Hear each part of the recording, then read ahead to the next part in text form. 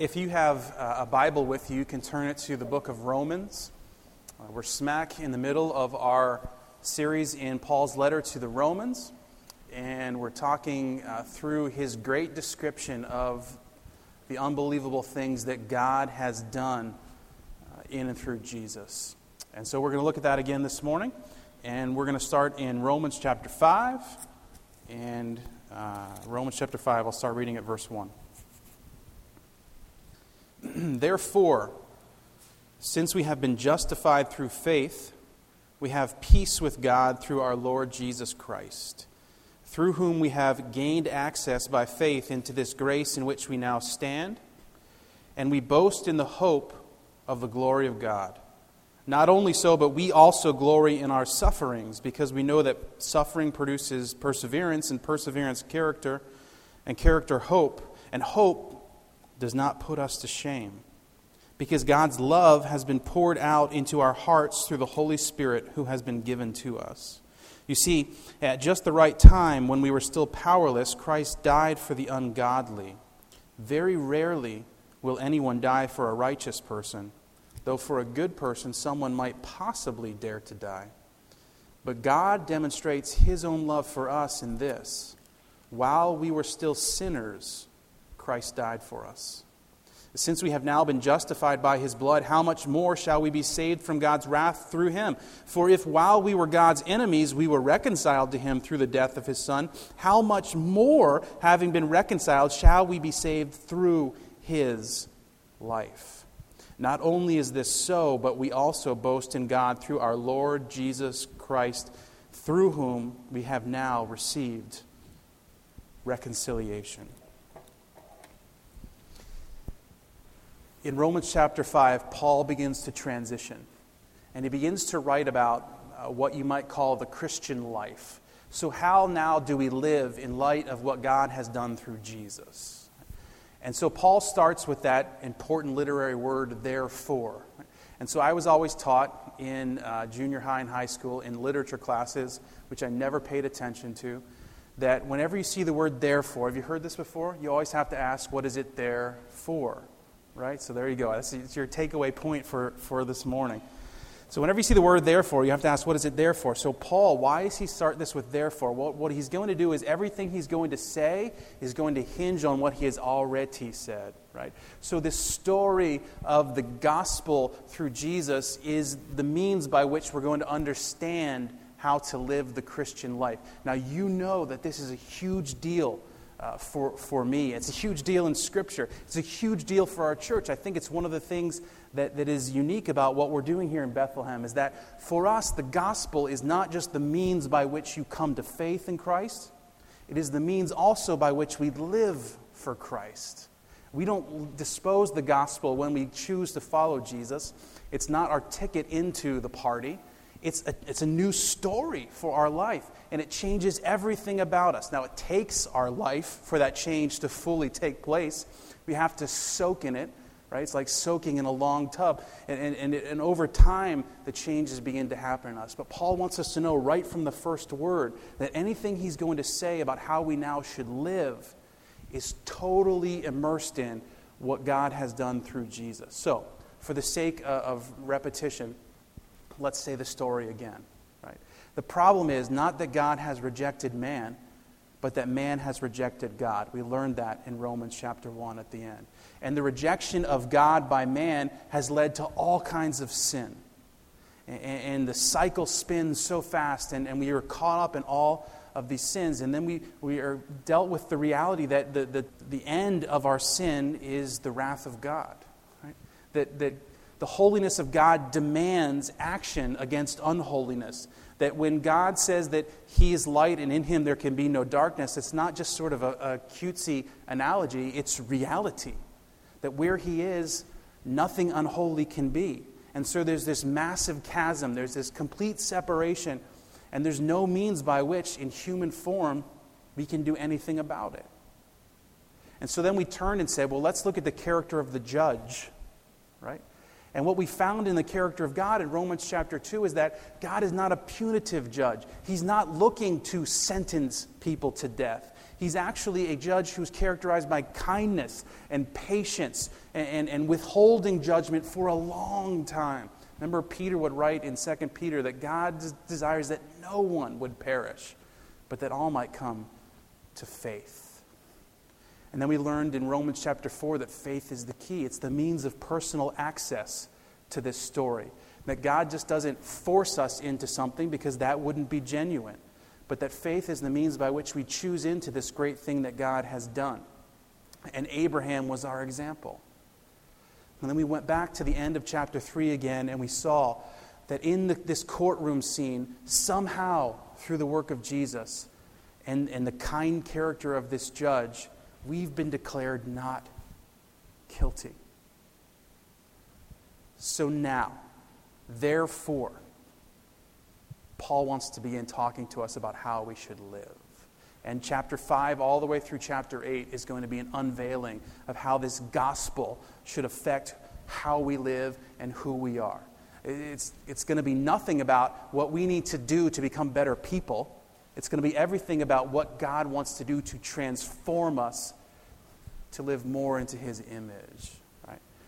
Therefore, so there's 3 things that Paul wants to say should characterize our lives. Right? The first is peace. Right? Peace with God. Then there's this big middle section about hope. Hope for the glory of God. And then it ends with reconciliation with God. So those who have received in faith what Christ has done for us, these 3 things are what sort of define us in this life. That we now have peace with God and that we're reconciled with God. Now what's interesting is that those 2 ideas are very similar, aren't they? So that we have peace with God and that we're reconciled with God. So someone who you're reconciled with, you have peace with, right? And so what happens, there's this really interesting literary formation here. It's not a straight what literary people would call chiastic structure, but in essence it is. Now, you're saying, oh my goodness, what is that? And literally, I remember I didn't listen in literature class, so here's how I understand what that is. Sandwiches. I love sandwiches. I don't know anything about literature, but I love sandwiches. So yesterday, we decided that we were going to get sandwiches from Primo's Hoagie Shop in Easton. We ordered these sandwiches, okay?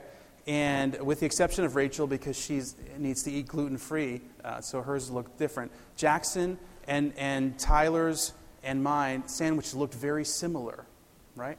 The bread and the roll were identical. But what distinguished them was what was inside. Right? So my boys love Italian hoagies, but they do not like the spicy capicola.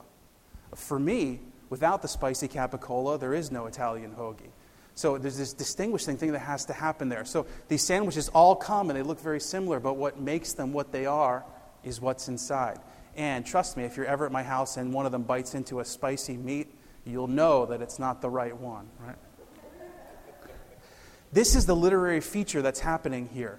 So peace with God and reconciliation are the 2 pieces of bread, right?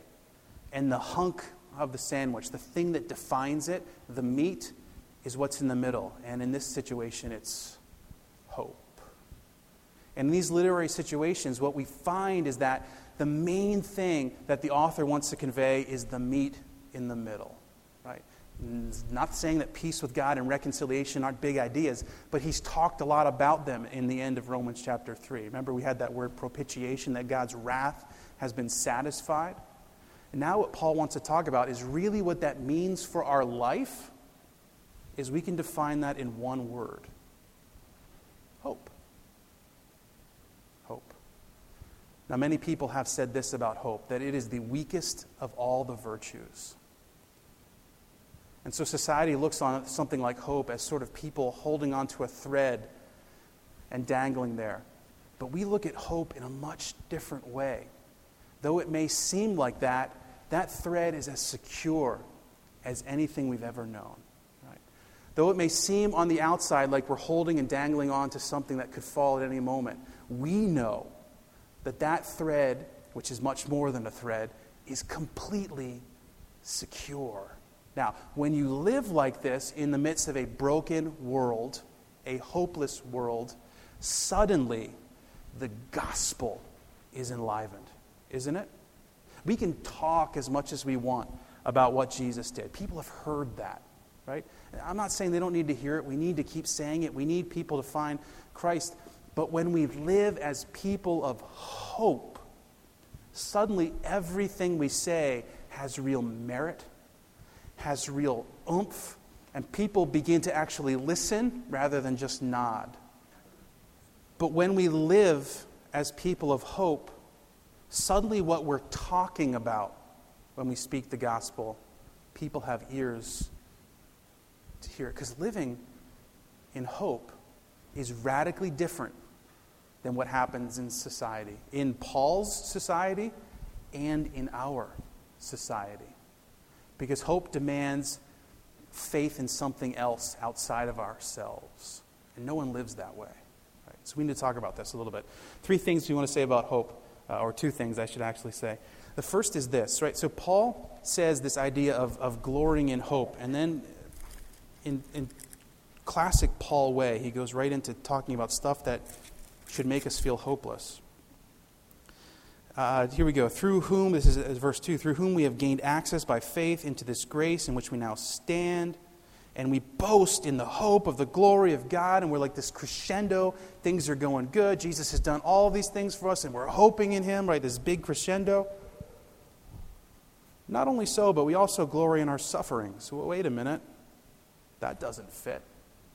Why would that come next?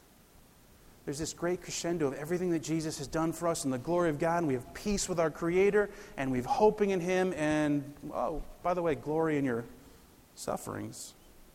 I don't like that at all. Because we know that suffering produces perseverance, perseverance, character, character, hope. Hope will not put us to shame because God has been poured out into our hearts through the Holy Spirit who has been given to us. The first thing that we need to come to terms with about hope, and one of the reasons I think that many in the church or many who follow Jesus don't live lives of actual hope, is that hope necessitates living in a world of exile. Right? Hope necessitates living in struggle. Hope necessitates living in difficulty. And Paul goes right to it. And Paul knows everything about this, right? He had this unbelievable encounter with God where Jesus appears to him on the Damascus Road, blinds him, speaks audibly to him, calls him to service. And then all along the way, although God is doing incredible things through Paul, Paul is suffering constantly. Being stoned unto death, being shipwrecked, being in prison, being whipped, being chased by a lion. Paul knows this, that hope only exists with exile. And the people of God knew this too, because in the Old Testament, if you were to do a search of the word hope, what you would find is that it almost always shows up in the most difficult and despairing situations. The book where the word hope shows up the most is Job. In fact, that famous verse that we love to quote from Jeremiah 29, that God knows the plans He has for us, plans to prosper us, and plans to give us a hope, happens in a letter written to exiled people. Where God is saying, you're here, but you need to live and dive into this culture and live on the thread of hope. Because hope always happens in exile. If life is going swimmingly for you, if everything is perfect, if you have no needs in the life, then you have no hope. Because you're taking care of everything. But if you've come to the place where you've recognized that even if in this current state of affairs things seem to be going really well for me, at any moment things could easily derail, right? Then suddenly you're living in hope, because what you're saying is that God is faithful even when it might not look like it. That God is present even when it might not look like it. That God will do what God intends to do even if it seems like everything is opposed to it. And that God will accomplish through me what He wants to, even if it's a different way than I would like Him to do it. Right?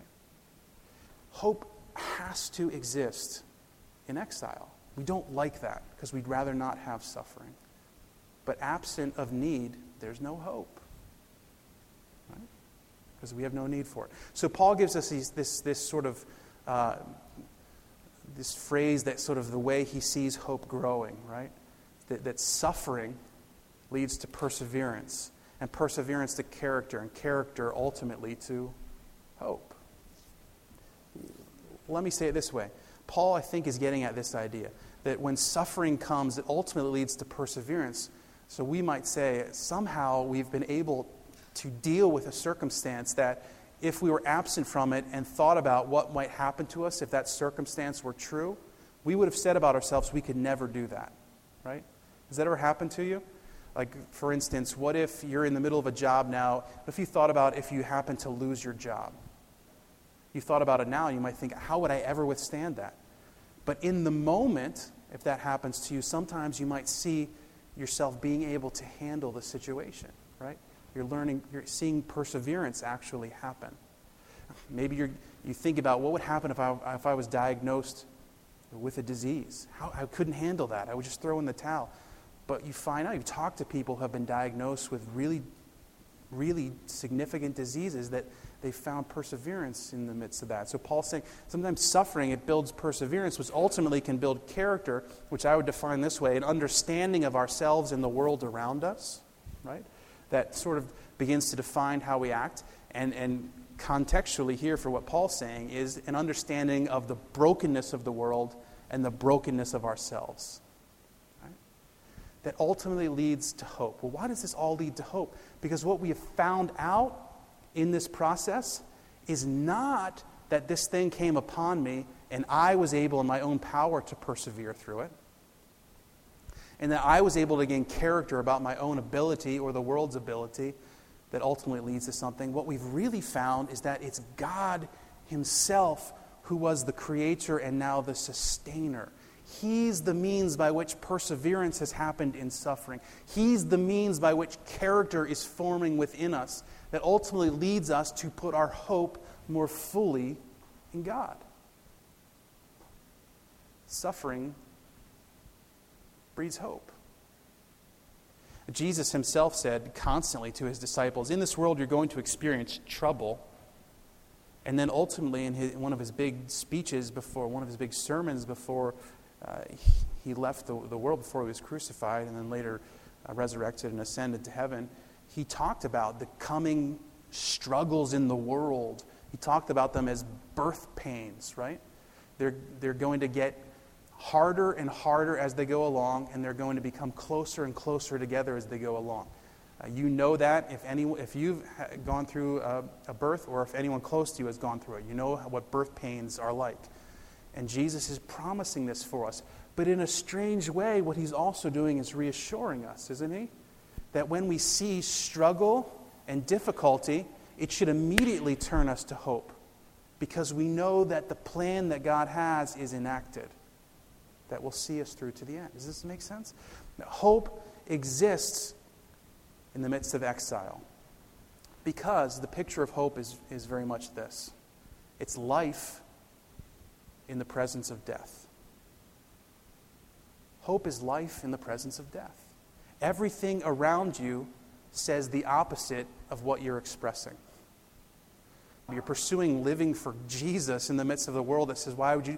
Because you've understood something about the creator of this world that has reoriented your priorities and your faith, that has structured it on Him. And everyone around you is saying the opposite, but you know truth. Hope is life in the face of death. It's trusting Jesus in the plethora of our sins. Right? Life in the face of death. And then hope is this. Hope is in someone. And ultimately it's in Christ here. Hope is in Christ for us. And so Paul gives us this very famous verse. And you've probably heard these verses I read before, chapter 5, verse 8. That while we were yet sinners, Christ died for us. And it's often a way by which sometimes we've been taught to share our faith. And it's a fantastic way to do it because it's the gospel. But the way in which Paul is using it here is to prove to us the certainty of our hope. That if Jesus saved you when you were a sinner, That is, if Jesus intervened when you were an enemy of God, then you can be certain that He's going to see you through to the end.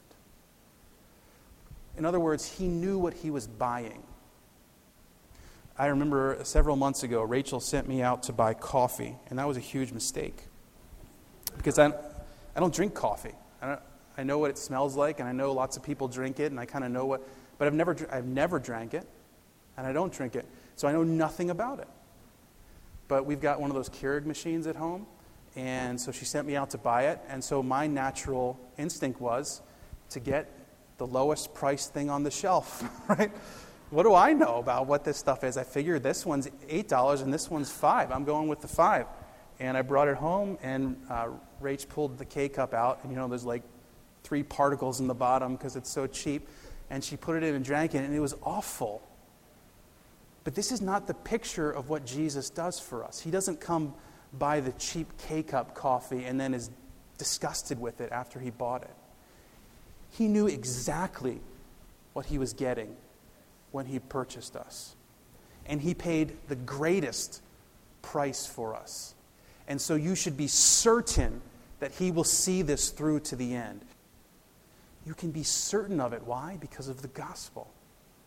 That while you were still sinners, while I was still a sinner, Christ died for me.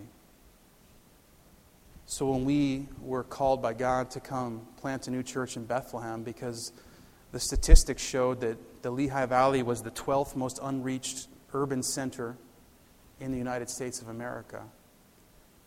And we're tasked with, how do you choose a name for a church? And there's all kinds of different ways you can go. You can kind of go hipster and trendy and find those cool Greek words and different things like that. And I would be disposed that way because I kind of like that stuff.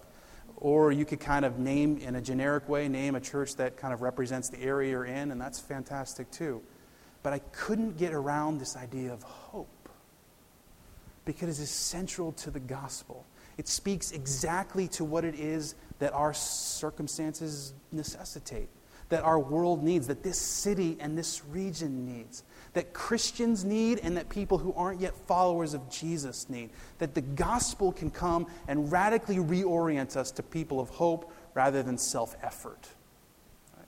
To people of a future rather than just a now. To people of a now rather than just a meager existence. That hope is the essence of what the gospel lived out means. So Paul wants to explain this just a little bit more. He wants to give us the sort of, he's holding the trump card here. God demonstrates His own love for us in this: while we were still sinners, Christ died for us. Verse 9. Since now we have been justified by His blood, how much more shall we be saved from God's wrath through Him? For if while we were God's enemies, we were reconciled to Him, if reconciliation happened while we were the enemies of God, and it happened through the death of the Son, that is, the cross enabled reconciliation with God, how much more, then, shall we be saved through His life? What is the ultimate reason for hope? It's the resurrection, isn't it?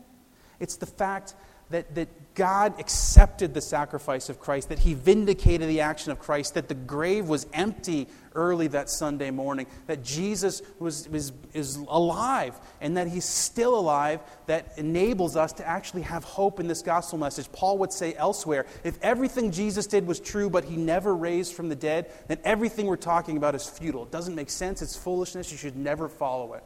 But it's the resurrection that enables us to have hope. And the resurrection is as true today as it was then. The resurrection is not just a historical reality. It is a present reality. Jesus is alive and enlivening everything He restores. So have hope in Christ. Friends, has your life been characterized by hopelessness in whole or in part? Have your circumstances barricaded you in such a way that you have relented, given up, thrown your hands in the air, declared hopelessness? Has a diagnosis done that to you? Has a work situation done that to you? Has family strife and conflict done that to you? Has struggle living the life Jesus wanted you to live done that to you? There's one remedy. Take your eyes off of man and turn them to Jesus. When we hope in Christ, all things are possible. When my eyes are on myself, hopelessness is inevitable. When my eyes are on Christ, all things are possible. When I hope in you, hopelessness is inevitable. And when you hope in me, hopelessness is inevitable. And when we hope in government, and when we hope in educational systems, and when we hope in structures, and when we hope in church programs, and when we hope in anything other than Christ, the road will end at some point of hopelessness. Because anything that man made is fragile, it's finite, and it's fallen. But Jesus is alive and lives to enliven everything that he restores. So Paul wants to make it make sense to us in this way. Let me read through this last section of Romans here. He's going to pull together a comparison of Adam and Jesus. Therefore, just as sin entered the world through one man, and death through sin, and in this way death came to all people because all sinned, to be sure, sin was in the world before the law was given, but sin is not charged against anyone's account where there is no law. Nevertheless, death reigned from the time of Adam to the time of Moses, even over those who did not sin by breaking a command as did Adam, who is the pattern of one to come. But the gift is not like the trespass, for if the many died by the trespass of the one man, how much more did God's grace and the gift that came by the grace of the one man, Jesus Christ, overflow to the many? Nor can the gift of God be compared with the result of one man's sin. The judgment followed one sin and brought condemnation, but the gift followed many trespasses and brought justification. For if by the trespass of the one man death reigned through that one man, how much more will those who receive God's abundant provision of grace and of the gift of righteousness reign in life through the one man, Jesus Christ? Consequently, just as one trespass resulted in condemnation for all people, so also one righteous act resulted in justification and life for all people.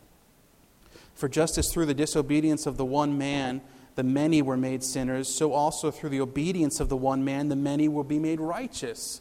The law was brought in so that the trespass might increase.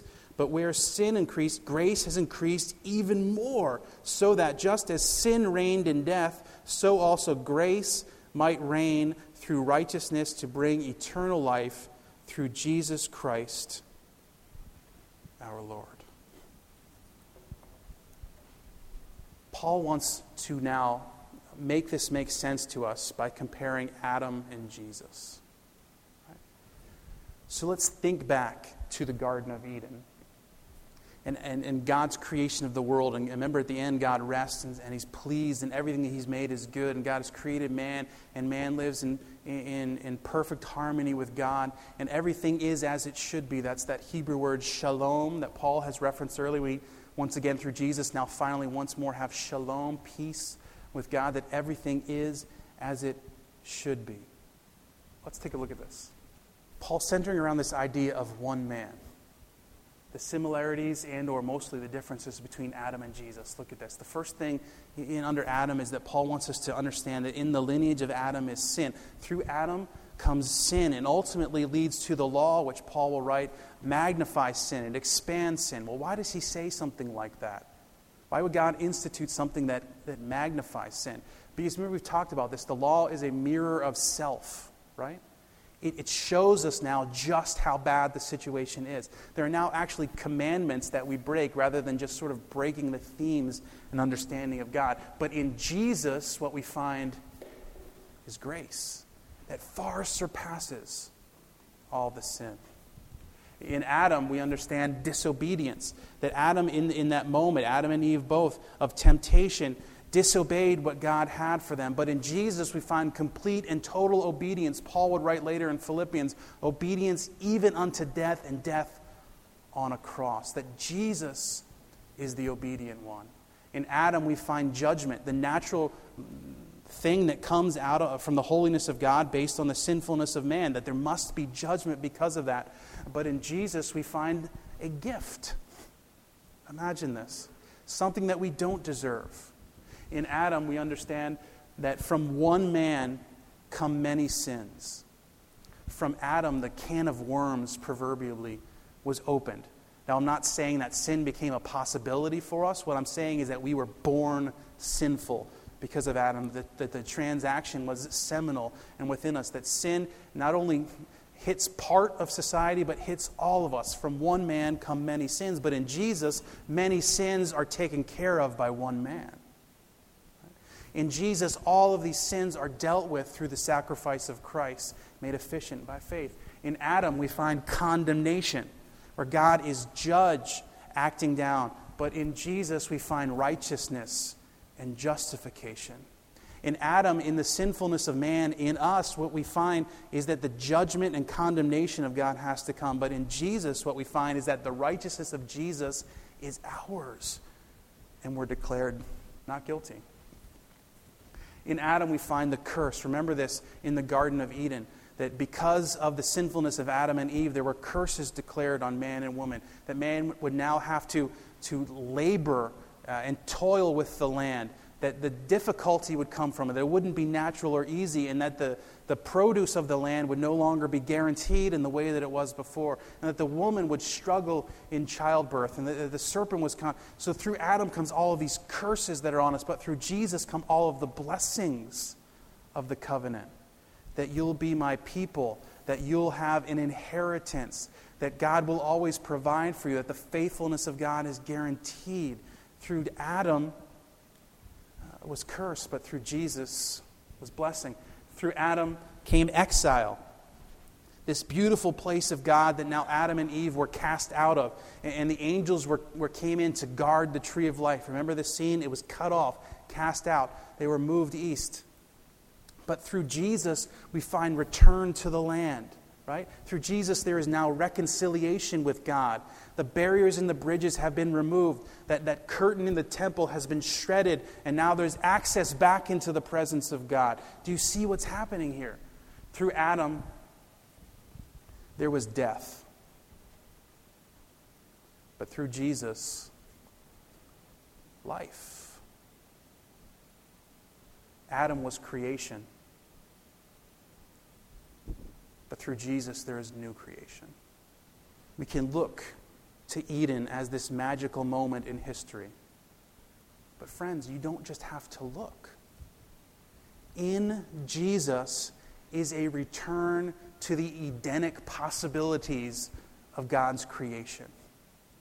Everything that was accessible there is now accessible to us, but only in Christ.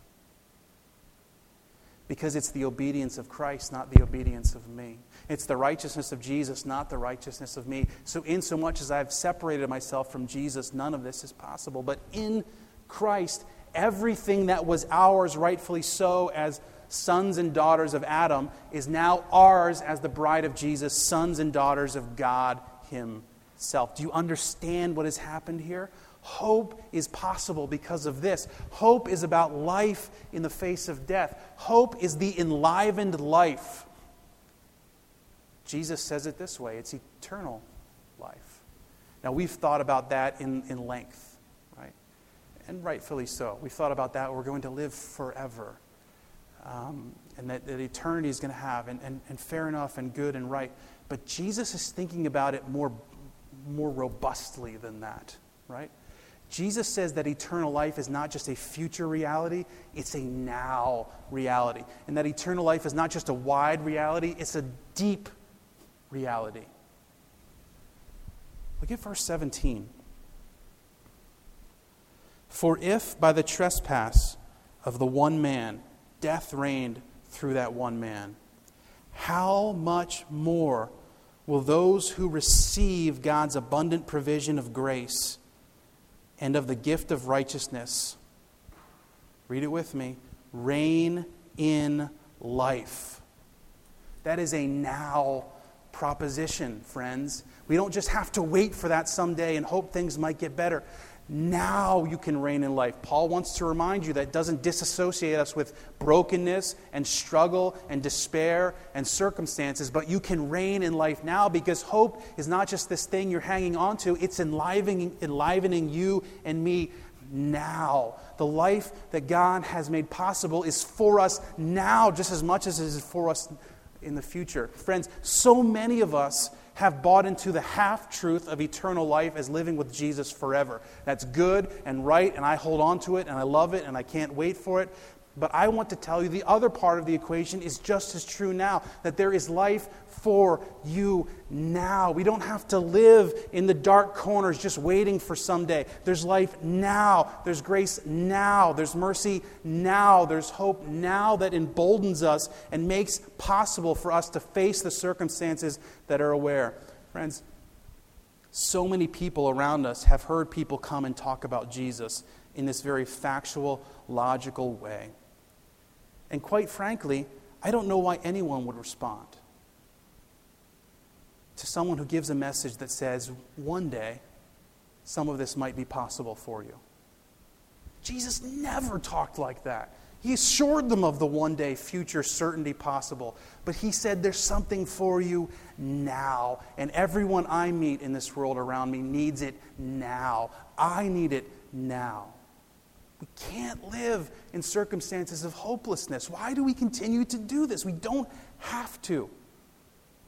The enlivening reality of Jesus is for us now. It certainly is for us then and for the long expanse of eternity.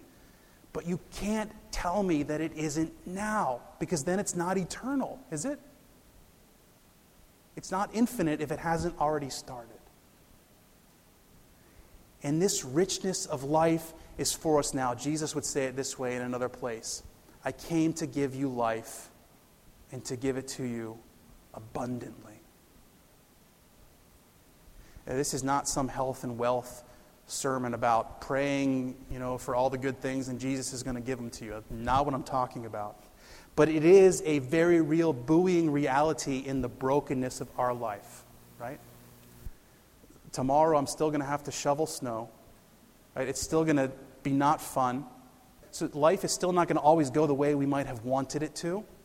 But a reorienting of our reality changes how we process the world around us. And now suddenly everything that we're talking about, either me every Sunday morning or us between each other or to our friends, has real meaning because you're actually living what you're speaking about. Life is now. If you believe the gospel, then there is a greater life for you now.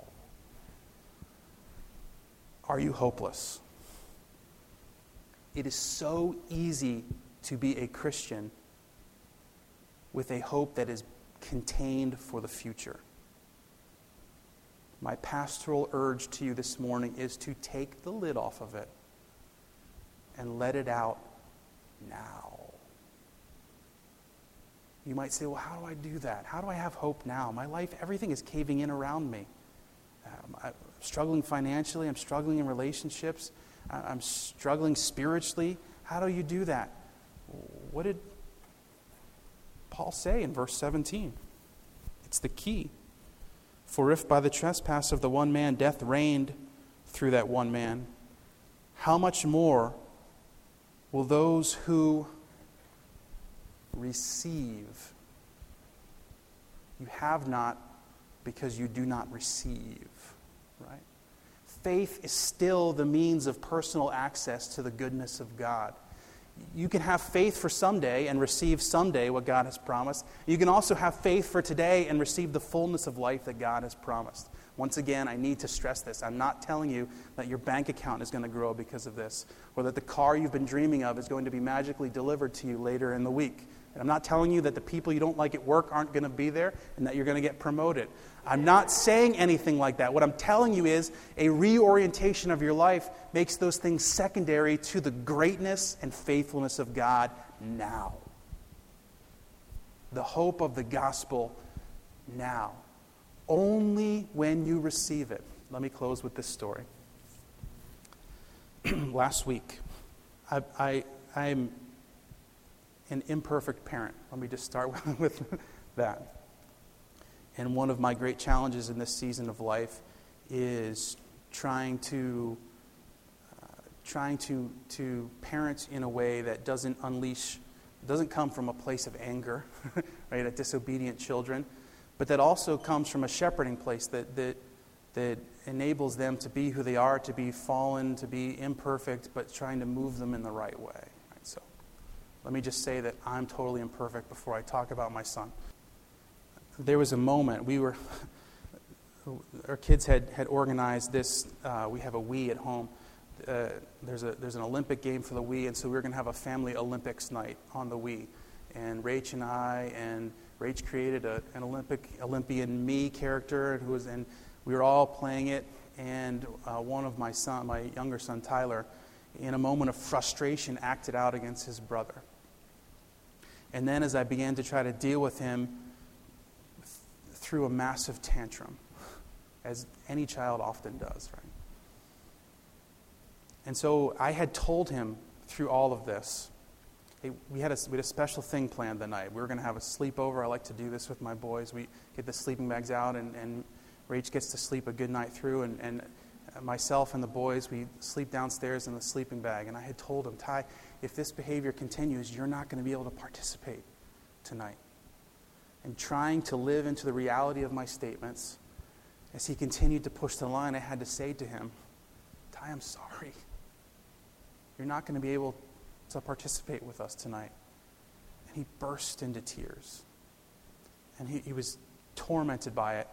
And I was doing everything. I'm not a very emotional person, but I was doing everything I could to not just weep, because my heart was broken. I didn't want to do this. As he wrestled through the reality of it, and he went up to his bed to go to sleep by himself, and Jackson was preparing for a sleepover with me downstairs. He struggled to deal with it, and all in my mind I continued to think was, Tyler, if you would just come to me, and if you would apologize, and if you would mean it, we could deal with all of this, and you could be part of what we're doing tonight. But he didn't. And he wouldn't. And I kept dwelling on the thought, if he would only, and it was breaking my heart, and breaking my heart, and breaking my heart.